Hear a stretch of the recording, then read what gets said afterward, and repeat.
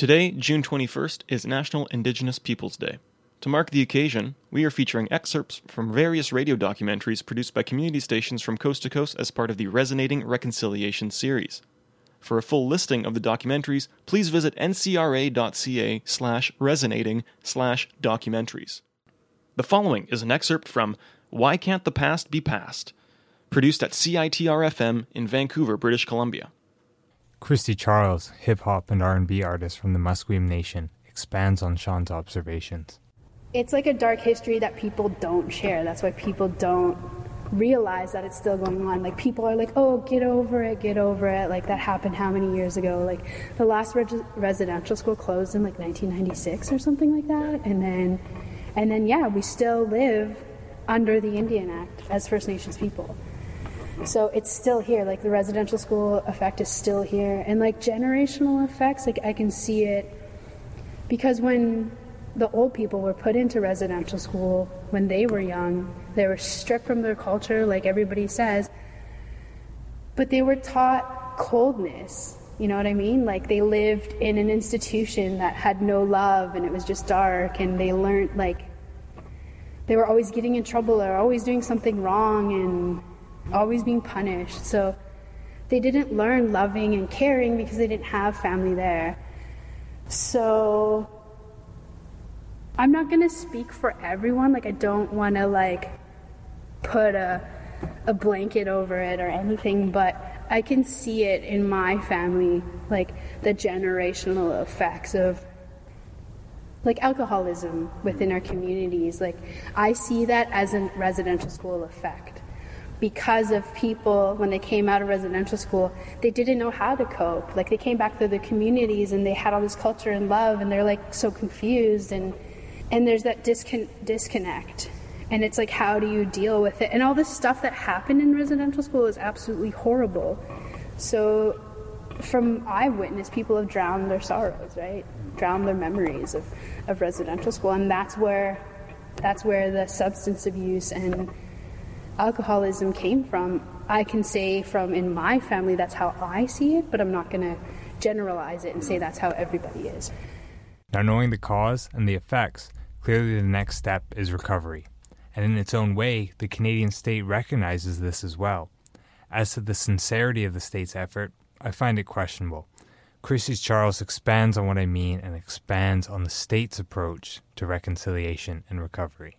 There's one thing I want to say about residential school and the payments that they get. I think that is absolutely ridiculous. Yes, it's good for some people. Yeah, they get money and it's helping them out. But really, they put them through hell all over again. I just happened to be at my cousin's work one day, and she was the one who was on the other end of the line when elders would call up and be like, hey, I want to apply for my money, send me the package. And the package, when you open it, you're reading it, and it's a point system that they use for the war. You know, if somebody lost a leg in the war, here's this much money. If you lost 2 legs, here's this much money. But in the package, it asks you, like, were you sexually molested? Were you raped? Was it oral? Was it touching? And you have to tally up your points, and at the end, however many points you get, that's how much money you receive.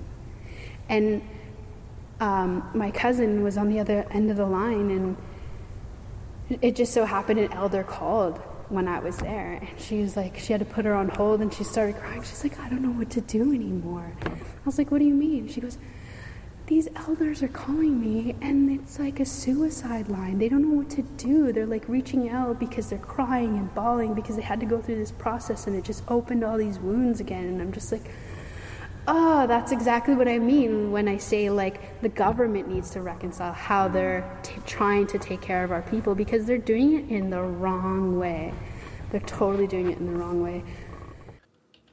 You just heard an excerpt from Why Can't the Past Be the Past?, produced at CITR-FM in Vancouver, British Columbia. To hear this feature in full, visit ncra.ca/resonating/documentaries. Thank you for listening. Welcome to the Global Research News Hour. My name is Michael Welch. The Global Research News Hour is a special radio collaboration between the Center for Research on Globalization and campus community radio station CKUW 95.9 FM in Winnipeg on occupied Anishinaabe-Akin, the homeland of the Métis Nation and the historical territory of the Nahiwak and the Nakota. We seek to provide listeners with access to analysis of the major issues shaping our world today from figures rarely addressed by major media. This week's episode first goes to air on June 21st, which is recognized in Canada as National Indigenous Peoples Day, a day dedicated to recognizing and celebrating the cultures and contributions of the diverse and unique First Nations, Inuit, and Métis peoples and communities in this land we now call Canada. The interviews selected for today's broadcast will therefore relate to themes related to Indigenous struggle in the context of a history of colonialism and genocide. On this week's program, ongoing genocide and the plight of Indigenous peoples in Canada and abroad. Bruce Clark has been arguing for the past 2 decades that modern courts have been using chicanery and tricks to suppress the fundamental fact of Indigenous sovereignty over their traditional territory. He describes these instruments in several essays which comprise the 2018 book Ongoing Genocide Caused by Judicial Suppression of the Existing Aboriginal Rights. Bruce Clark spent 46 years defending the rights of natives across North America, a scholar specializing in the legal history of the evolving relationship between natives and newcomers. He holds an MA in constitutional history and a PhD in comparative law jurisprudence. Clark's attempts to argue the sovereignty of Indigenous peoples and warn court officials they could be complicit in judicially instigated genocide got him charged with criminal contempt of court in 1997, leading to a 3-month jail sentence. He has since been disbarred. The Global Research News Hour reached out to Dr. Clark on National Indigenous Peoples Day to learn more about his insights and to put some current stories facing Canada's Indigenous population into context. Pleasure to have you on the program, Bruce. Thanks for having me. Before we talk about the legal instruments and statutes that have deprived Indigenous peoples of their rights over successive generations, could you establish for our listeners the basis for the argument of Indigenous sovereignty in the law of the land? Well, the Indians were here first, and when they were here alone, they were sovereign. Obviously, there was nobody to tell them they're not sovereign. And sovereignty, as it was defined in the 19th century, required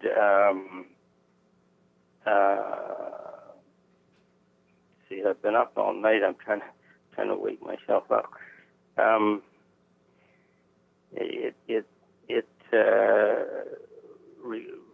Generally was thought to require the extermination of a whole race or a large proportion of a race.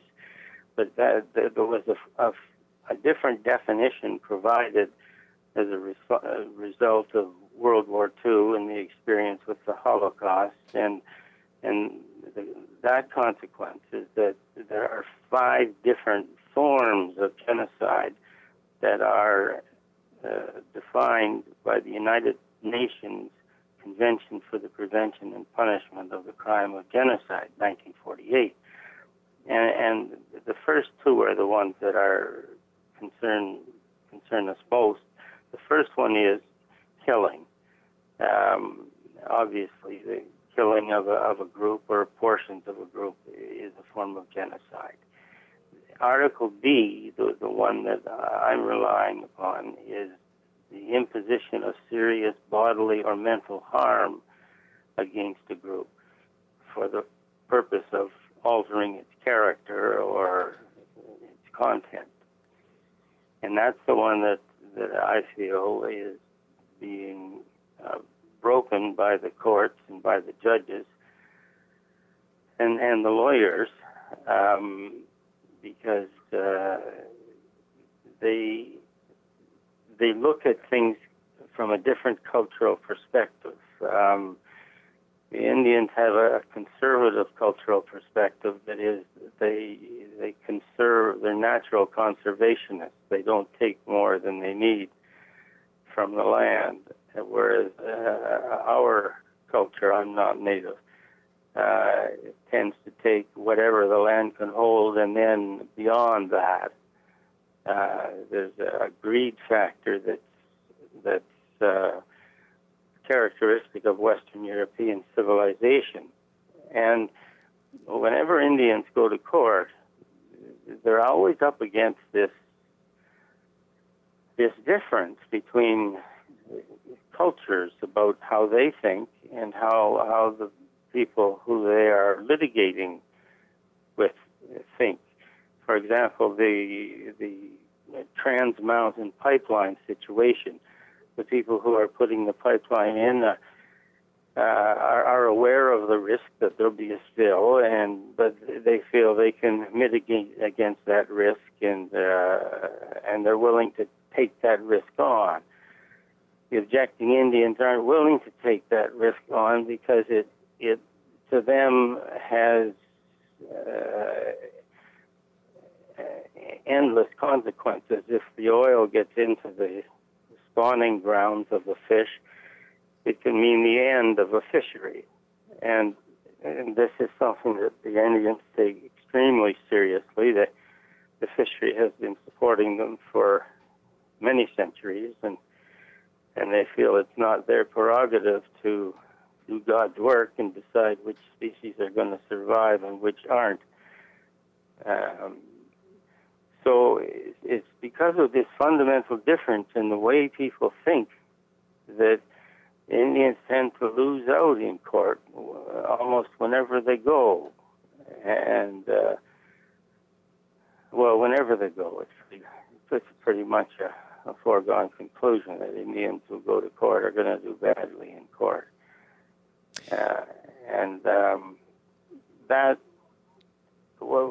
Yes, except if there's solely a monetary motive. There are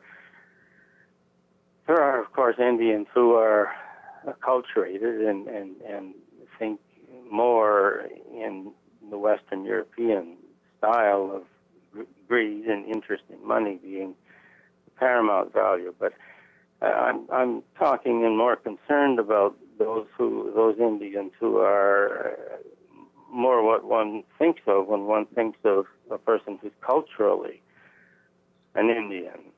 Dr. Clark, I wanted to maybe bring forward the fact that the Canadian Constitution did initially acknowledge the Royal Proclamation of 1763 and that Indigenous sovereignty argument, but certain mechanisms were taken on, I believe, beginning with the Indian Act to deal with this so-called Indian problem. Could you briefly mentioned that these mechanisms that were introduced at the judicial level that helped to undermine what the Constitution acknowledged was that sovereignty? Well, yes. What the proclamation says is that whereas it's just and reasonable and essential to our interest and the security of our colonies, that the several nations or tribes of Indians with whom we are connected and who live under our protection should not be molested or disturbed in the possession of such parts of our dominions and territories as, not having been ceded to us or purchased by us from the Indians, remains Indian country. So basically, until the Indians consent, it's Indian country, and it's trespassing for non-Indians to go there or to think that they're going to develop it. And then that's awfully clear. The use of the English language in the proclamation is really, really crystal clear. If an act we, the non-natives, are doing is causing molestation and disturbance of the Indians in the possession of the territory, that's a crime against the Royal Proclamation. And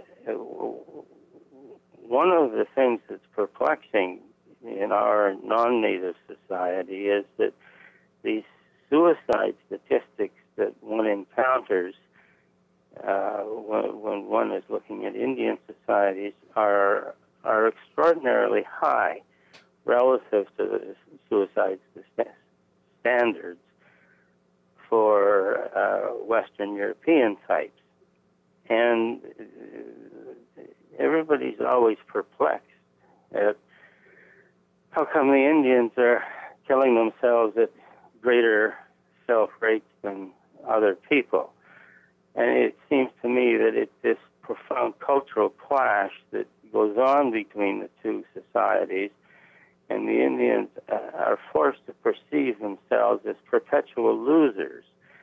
They are persons who started out with a continent, and an extraordinarily beautiful continent, as it happens, and they now have very, very little of that continent, and they're very much contained in what they can do here. It was said in the proclamation that the lands were to be reserved for the Indians as their hunting grounds until they consented to the selling of them. Well,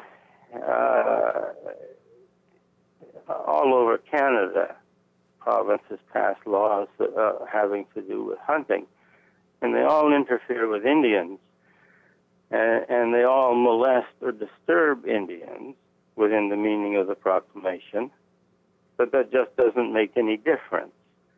It doesn't make any difference to the judges.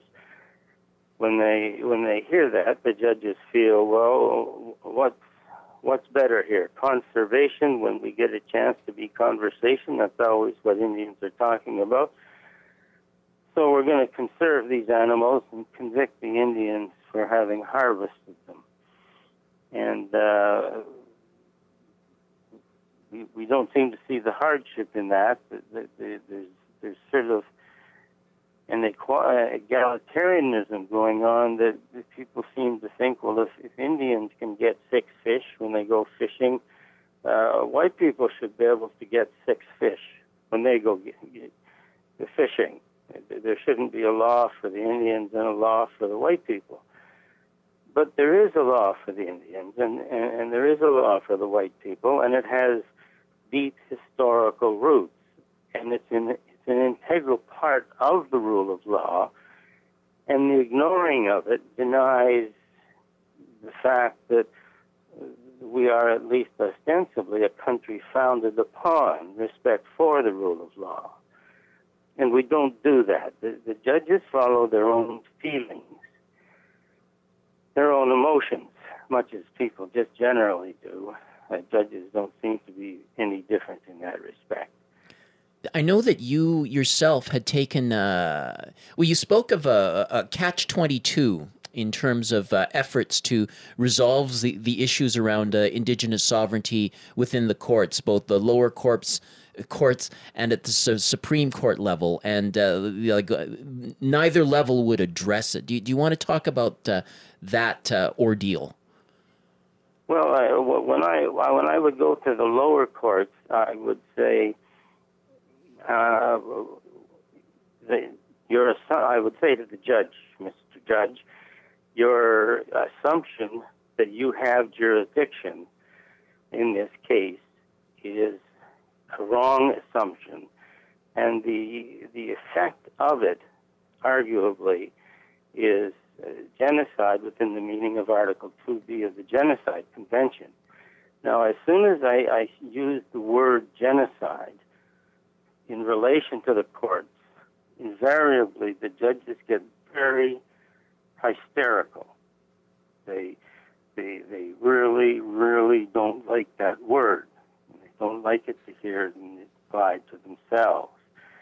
And so basically what they do is just shut the procedure down. They either just leave or say they're not going to hear any more on that subject, or they merely, they several times have said, don't mention the word Constitution again in my court. I'm not here to hear of that. What do you have to say about how many fish did this Indian take? That's all we're going to do today. And so the only recourse one has when the judges don't listen to the law or simply don't care about listening to it is to appeal.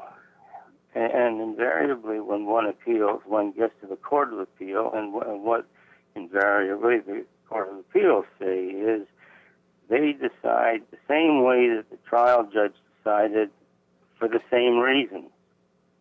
And they don't go into the reasons or describe what the reasons are. They don't deal with genocide.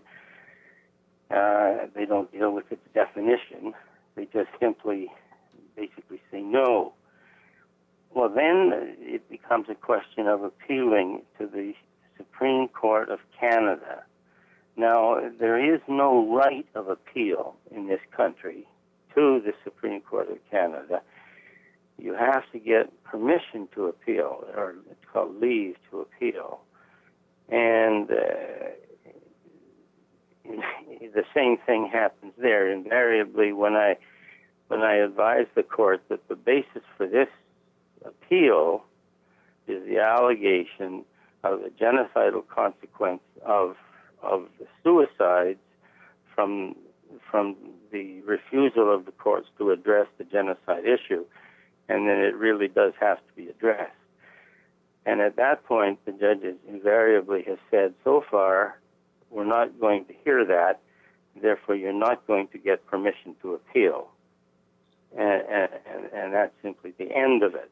It's go home now. And that's happened approximately 40 times in courts in Canada and in the United States.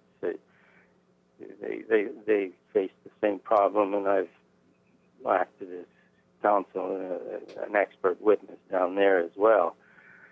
So roughly 40 times I've gone through this process of raising an issue that the system does not want to address, and being all-powerful and not subject to appeal. When the Supreme Court of Canada says it's not going to hear the appeal, there's no appeal from that.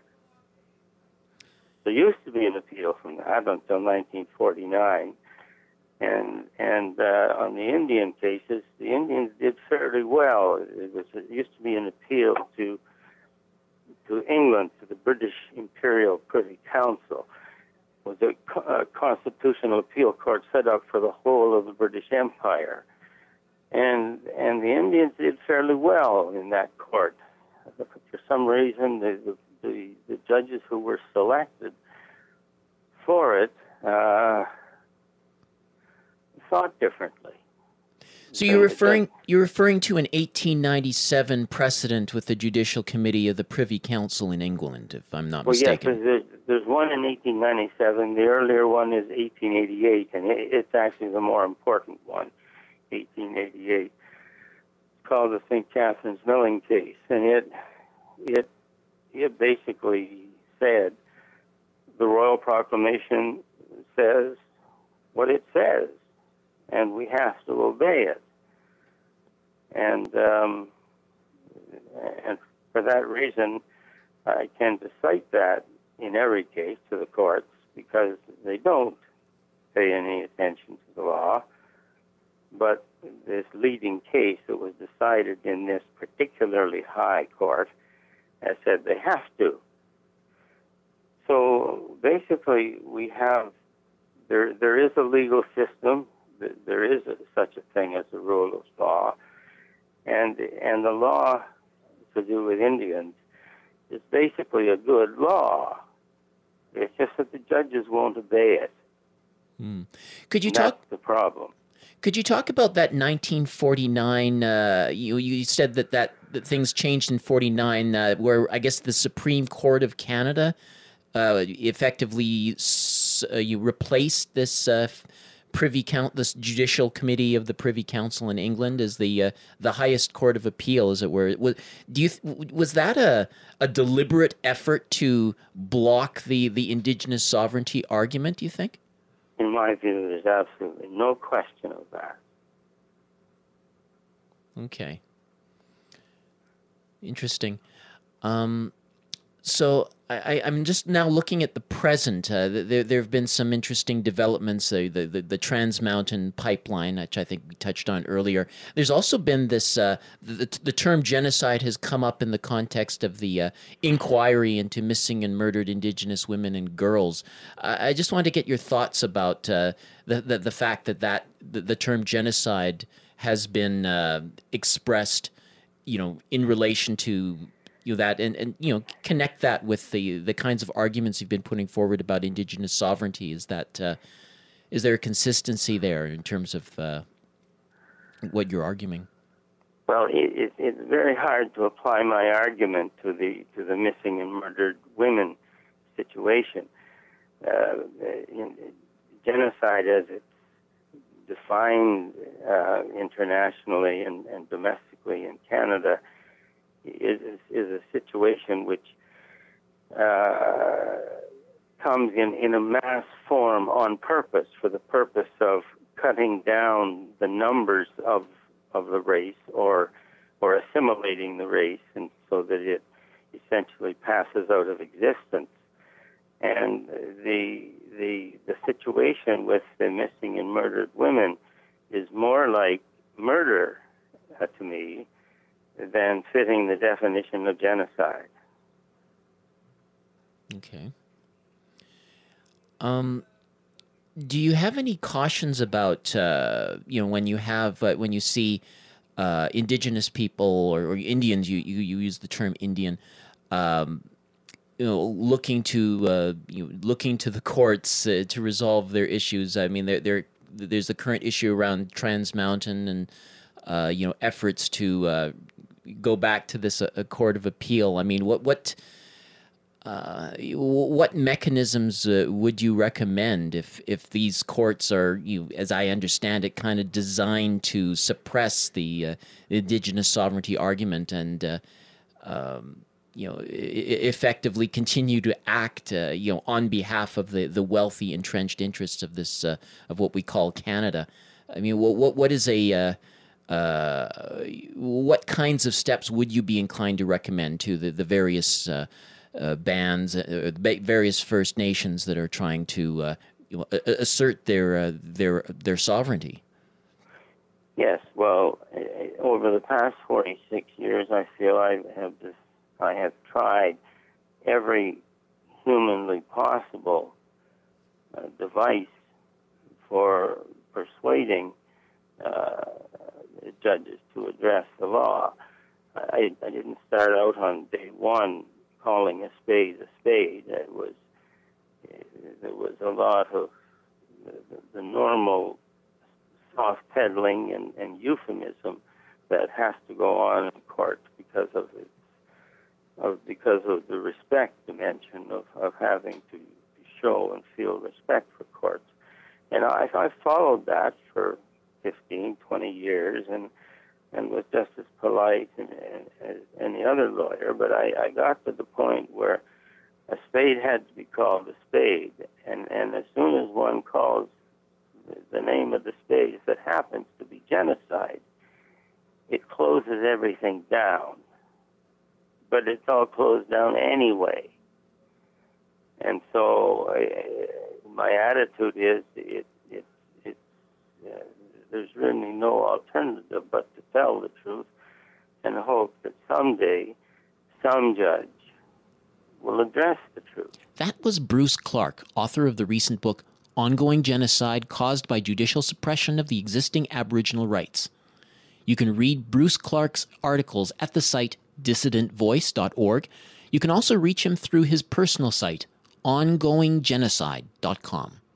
Coming up, a discussion with one of the representatives of a community attempting to stop the Trans Mountain Pipeline expansion. Please stay tuned for that. You're listening to the National Indigenous Peoples Day edition of the Global Research News Hour, airing on Winnipeg-based radio station CKUW 95.9 FM in Winnipeg and on partner radio stations across Canada and the United States. We are also podcast at the website globalresearch.ca.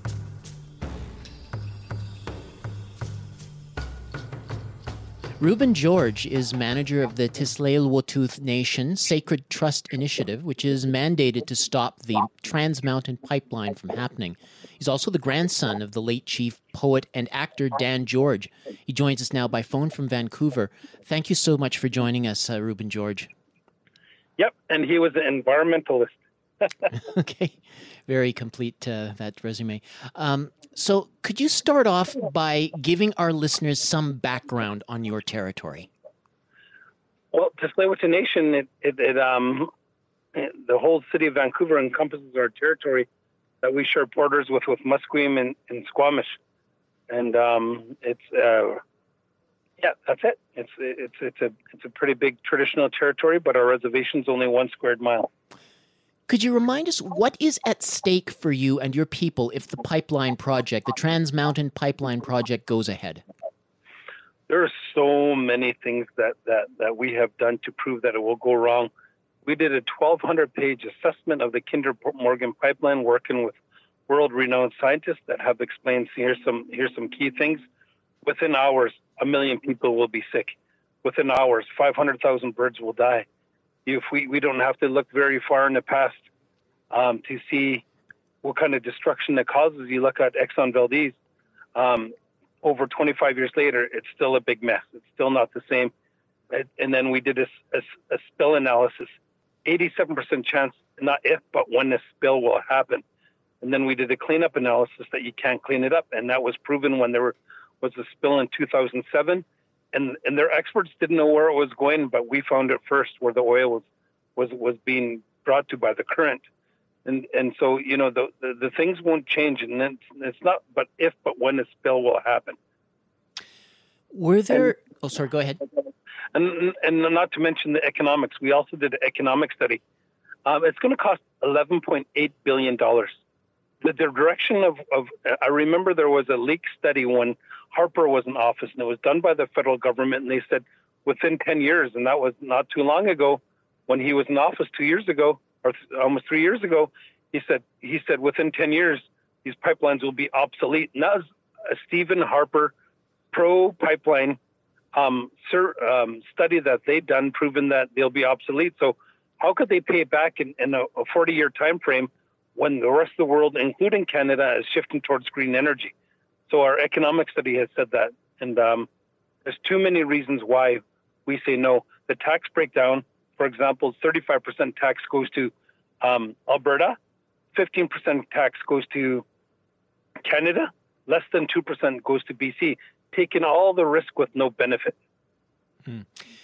So, as you know, last year there was a federal court appeal ruling saying that there was not proper consultations done with with your nation and with other First Nations. So this time around, did the feds respect that ruling? No, it's worse. But it's ridiculous about that is First Nations here have won over 250 legal cases against resource extraction projects like this that just don't make sense. We're winning 90% of our court cases, and those that's a fair and just process. With this process, when we won last time, Stephen Kelly, for example, put in 20% of Kinder Morgan's application on behalf of Kinder Morgan, then was hired by the National Energy Board, who was reviewing this process. So 3 other people who work for Kinder Morgan were employed by Canada and Kinder Morgan, including members of the ministerial committee that they try to unscramble and egg that the mess that the National Energy Board created. Kim Baird was a former employee of Kinder Morgan as well, and she's reviewing this. And this is when they didn't own the pipeline. Now that they own the pipeline, we'll go to court again. We'll prove again that it's not good for our economy, not good for our land, not good for our people, not good for jobs. And not only that, it's a disaster and a time bomb waiting to happen. Let alone that. Can I share one more thing? Certainly. So I went to the Kinder Morgan AGM a couple of years ago. I got into it with Richard Kinder because I explained to the shareholders how dangerous it is, and got in a little bit of argument with him. He got very angry. And I told the shareholders if I was wrong, he wouldn't be mad. If I was wrong, he'd be okay. But he knows I'm right, and that's why he's angry. I said to the shareholders, put investment where it's a good investment, not a blockbuster deal. This deal is crashing. And they listened. Their stock fell by 60%, $350 billion company. Their dividends were cut by 75%. And they listened. So right now, what Canada is doing and Trudeau is doing, and mind you, red flags go up, and every single business person knows this, that politicians, accountants, and lawyers don't make business choices, that business people do. And we're hearing that over and over again, that red flags are going up. They could not sell the pipeline, Kinder Morgan. And they said that their own AGM, because they couldn't sell it in 1 year, they made Trudeau buy it. And he did, to support his rich friends, and made a political choice doing that, which is a disaster for him. Ruben, George, you did, in spite of the concerns, you did participate in this new round of consultations. Can you point to anything specific that you saw or did that really upset you about they should have gotten the message, you got to do your consultations properly, but I mean beyond what you just mentioned about can you talk about some part of the engagement that really rankled you? Well, the timeline, for one. How could you, like, for example, the Federal Court of Appeal, our 1,200 pages, what we ended up submitting was a 470-page document. That they took over 6 months. They said, you know what, 6 months, we're gonna give our answer. No, it was way longer than that. Not way longer, a little bit longer, I should say. Sorry, and that was to review that, because they wanted to see, and it was a just process. The timelines that they gave us were ridiculous, just ridiculous. And mind you, the last time they did this, we found some leaked documents that they made up their mind even before they consulted with us. And this is all when they didn't own the pipeline. Now they own the pipeline. There's so much conflict of interest that is going on here that we need a fair and just process. And timeline was probably the one that bugged me the most. What do you say to the Trudeau government statements indicating that it'd be placing 8 conditions on the construction of the pipeline to address the concerns that you've raised, in addition to the 156 proposed by the National Energy Board? In addition, they said that Indigenous nations would be offered the opportunity to purchase equity stake in the project. Up to 100% of the pipeline could potentially become owned by First Nations. So how's that's as desperate as what it's saying is that we need to build this pipeline to fight climate change. That's like giving somebody a cigarette to fight cancer. And it's ridiculous that they're doing that and getting in First Nations involved. You know what that it sounds like to me? It sounds like economic smallpox. Let's give them a blanket of the economics, but it's economic smallpox. That's what that is. And what I hope for is that the First Nations that are signing, which is peanuts, like trading beads again, that they'll do their due diligence like we did, they'll understand.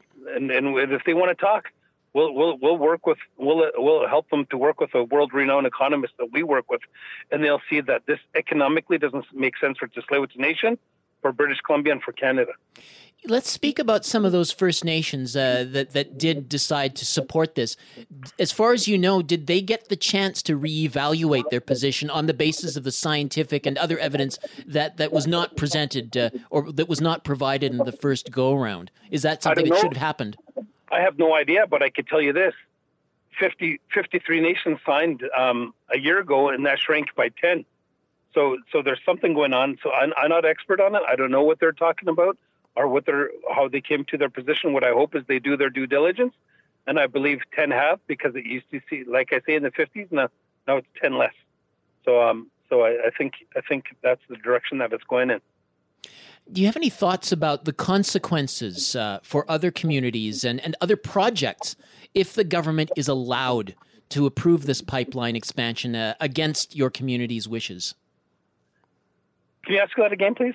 Oh, yeah. I'm just wondering, given the process and the fact, as you say, that they didn't respect, in your view, the Federal Court of Appeals ruling, what would be the consequences for other communities and potentially other projects? I mean, does this set any kind of a precedent if this pipeline project is allowed to go through, given the kind of consultations and the process that's already taken place?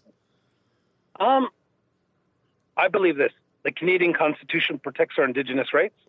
Like I said earlier, we won 250 legal cases. That's 90%. I'm confident that it won't go the way that you're saying, that we will win. Okay. And by the way, I'm more confident than ever before. We did 1,200-page study assessment on it. We did a spill analysis. We did an analysis that you can't clean it up. We did an economic study, our 400-page, 70-page submission to the Federal Court of Appeal. And now we're doing it. We just finished an air quality study. And what we're doing is a health study.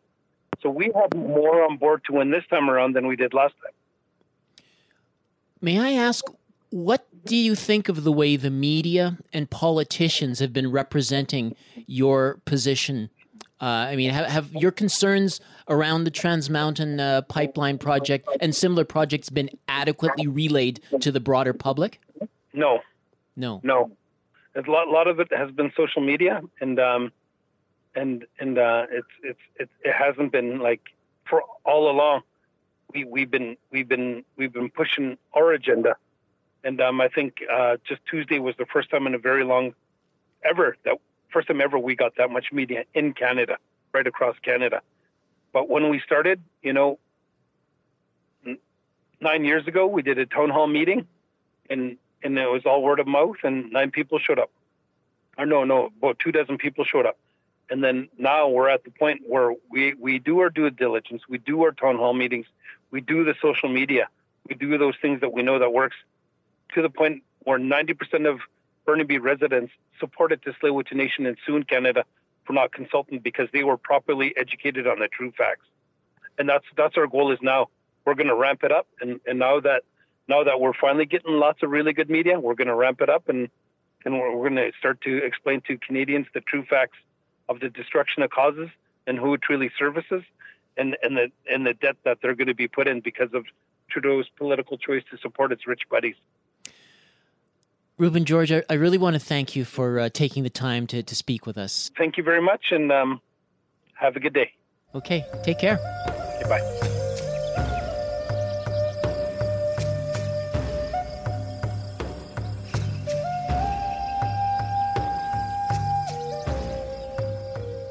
While the corporate press, much of the independent or alternative press, and even progressive publications tend to locate the majority of their coverage of Indigenous struggles on the North American continent, there's an entire faction of the human family whose plight gets systematically downplayed, if not completely ignored, in media discourse. According to a January 2019 statement published by the United Nations Development Program, there are between 370 and 500 million Indigenous peoples in existence around the world. They're spread across 90 countries. They live in all geographic regions and represent 5,000 different cultures. They embody complex and extensive systems of knowledge and speak the overwhelming majority of the world's 7,000 human languages. For more than 15 years, the online publication Intercontinental Cry, as part of its focus, has been telling stories of the Maori, the Maasai, Munduruku, Mapuche, and other Indigenous nations around the world that audiences in Canada and throughout the Western world rarely ever hear about. Winnipeg-based John Aniwanika-Shurto is the founder and editor of IC. He joins us now to discuss a couple of the more significant stories of Indigenous struggle happening on the world stage. John, it's great to have you back on the Global Research News Hour radio program for this special National Indigenous Peoples Day episode. Thanks for making the time. For sure. It's great to be back. And always enjoy talking to you. Now, to start our conversation, do you have any thoughts, first of all, about how official bodies like the UN actually compile their statistics on Indigenous peoples worldwide? I mean, what do you think of the UN estimate of 370 million to 500 million Indigenous peoples around the world? Does that sound right to you? Well, no, it's off by a long shot. There's actually a pretty significant problem with the way they tally the number, because they tally it based on what nation states report.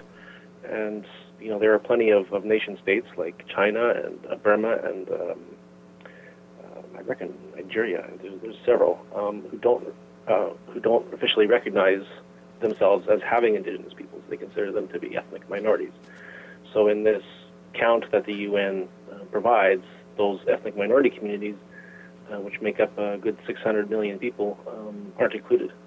the Center for World Indigenous Studies, where I serve as treasurer, created the Fourth World Atlas back in 2002, where they estimated that there are actually 1.3 billion indigenous, quote-unquote, indigenous peoples, including ethnic minority communities, who would self-identify as indigenous throughout the world.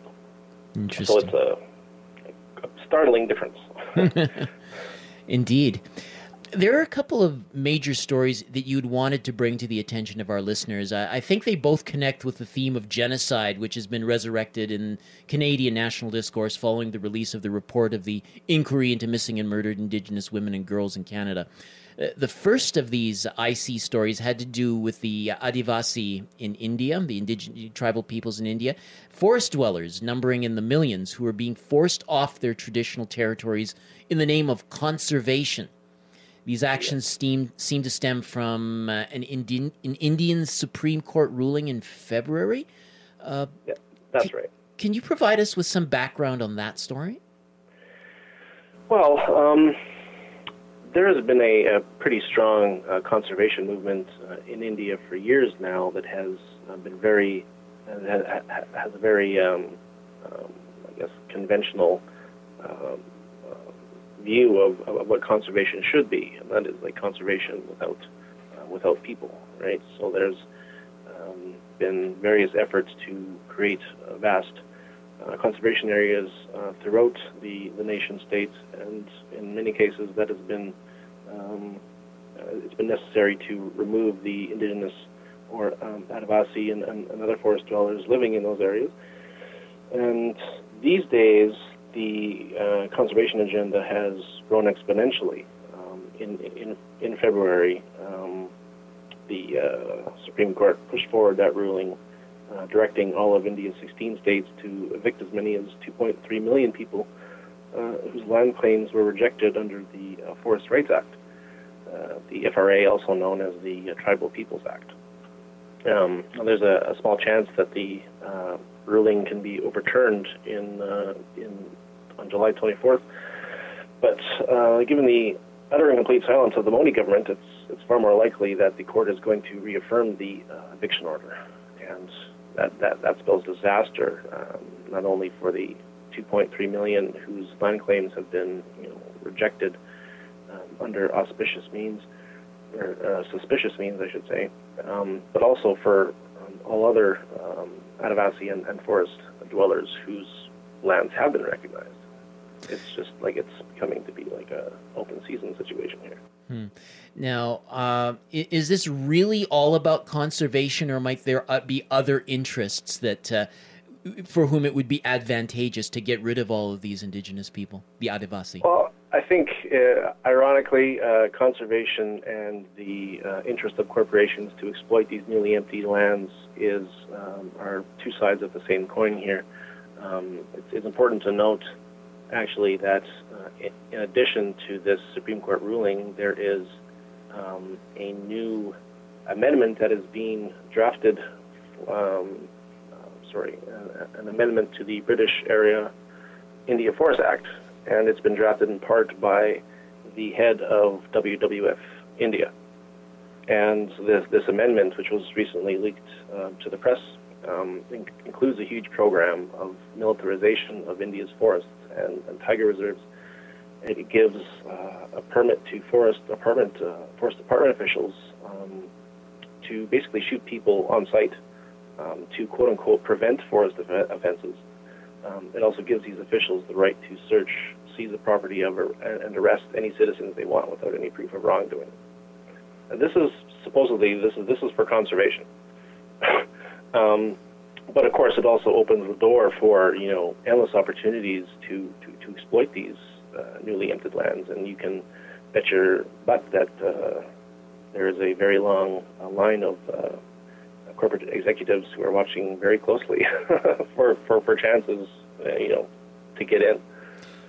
You mentioned the shoot on site scheme. As I understand it, there have already been multiple deaths from this whole scheme. What do you estimate would be the fates of these people should they be successfully evacuated, and where would they go? How would they be impacted as a people? Well, as we see in most cases with evictions, indigenous peoples, like the communities themselves, will just be broken apart and destroyed. They'll lose their economies, their land-based cultures. They'll flood to wherever they can go. And we even saw a good example of that in Winnipeg a few years ago when the Lake St. Martin First Nation was evicted from their territory. Everybody fled to Winnipeg, and the level of drug abuse, violence towards women, youth getting involved in crimes and gangs, suicide rates all skyrocketed. And it'll be the same thing here, only on a much, much larger scale. John, talk about your second story, about the Yazidi. We heard about them in the context of the ISIS attacks of 2014. Thousands displaced, thousands of women and girls subjected to sex slavery and worse. They formed an autonomous government in 2017, and now they're being subjected to a genocide at the hands of the Kurds and the Iraqi government. Provide us, please, with some details about those developments and why they're happening. Well, ultimately, they're happening because the Yazidi are not. They don't follow the Islamic faith. They are, they follow their own culture. And in 2014, ISIS made it their mission to destroy the Yazidi people and their way of life. Subsequently, 3 years after the attacks in 2014, they started working to create a provisional government, which was formally established in July 2017 with the daily and technical support of the Center for World Indigenous Studies. And, things were actually starting to look up for the Yazidi. Starting in 2018, the Iraq government opened the door to to discussions and to the restoration of the Yazidi people. Unfortunately, the Prime Minister of Iraq decided to give the Kurdish regional government military and political authority over the nation of Yazidistan, which means the land of the Yazidi people, fulfilling a promise that the then unelected Prime Minister made to the Kurdish people. And after that, it just started, a very familiar and very painful song started to play again with the Kurdish government committing what the provisional government of Yazidistan describes as acts of genocide, with the Iraqi government and the U.S. government being complicit in those acts. For example, the Kurdish people were forcing the Yazidi people or Yazidi children into Christian homes, forcing them to abandon their way of life, and their culture and their religion. Well, in May of this year, a mysterious wave of fires began to rip through Yazidi croplands. Tens of thousands of acres of new crop has now been lost. This land stretches from the Iranian border in the east all the way to the Mediterranean coast in the west. And ISIS has claimed responsibility for several of the fires, claiming that they're targeting the lands of heretics and those who they believe collaborate with the Iraqi security forces. Mm. And I guess like the core ultra-conservative position of ISIS specifically, and the core reason for their mission is because they believe that the word Yazidi means followers of Satan. But the Yazidi say that is an incorrect interpretation, and that their name actually means the followers of God. But regardless of that, ISIS and the Kurdish regional government are well, certainly not acting in good faith for the benefit of all here.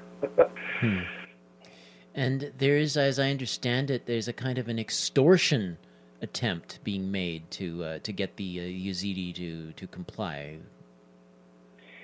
Yeah. See, this is a very complex situation, and it's changing from day to day. And unfortunately, it's quite difficult to get updates from Yazidican due to lack of resources and just the sensitive nature of this entire thing. But there are more importantly active negotiations going on with various heads of state and government departments like Switzerland and India, who are working to resolve this and to ensure that the Yazidi people and others in the region can thrive and have and be able to live their own lives in peace. John, these sorts of stories, why is it that they seem, in your opinion, after doing this for 15 plus years, that these sorts of stories fail to generate much attention in the international press, even by so-called progressive media? That is a very difficult question. Honestly, if you had asked me that a year ago, I would have had the perfect answer for you. But these days, it's I don't know. Best I can figure is it just comes down to plain old greed. And as we're seeing with the denial of genocide here in Canada, it's racism. There's this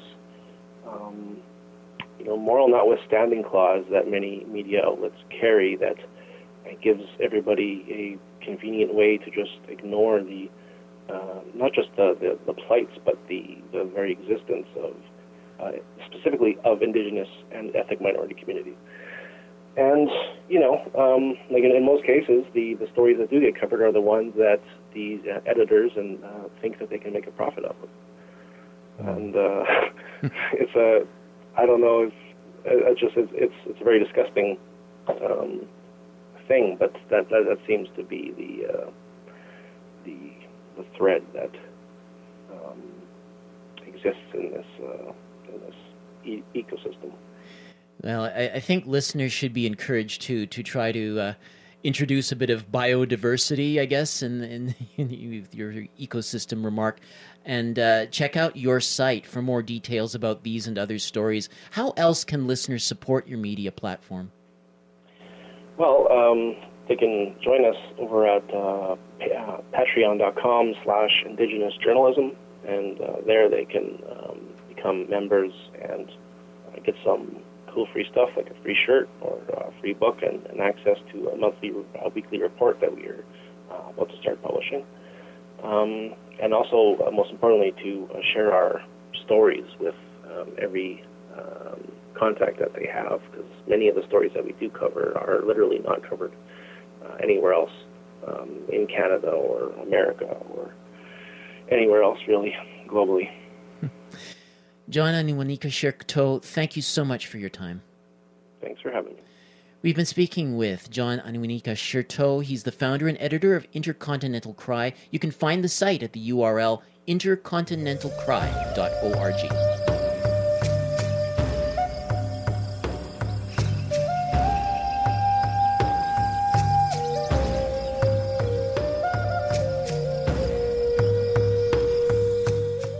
Thank you for listening to this special National Indigenous Peoples Day edition of the Global Research News Hour. The show airs regularly on CKUW 95.9 FM in Winnipeg and on partner radio stations across Canada and the United States. We're also podcast on the website globalresearch.ca. To leave feedback on this program, please email globalresearchnewshour@gmail.com. Music on today's show was from Sunset Ceremony by David and Steve Gordon from the 1994 album Sacred Earth Drums. I've been series host, creator, and producer Michael Welch. Please join us again next week, and please stay tuned for your next regularly scheduled program.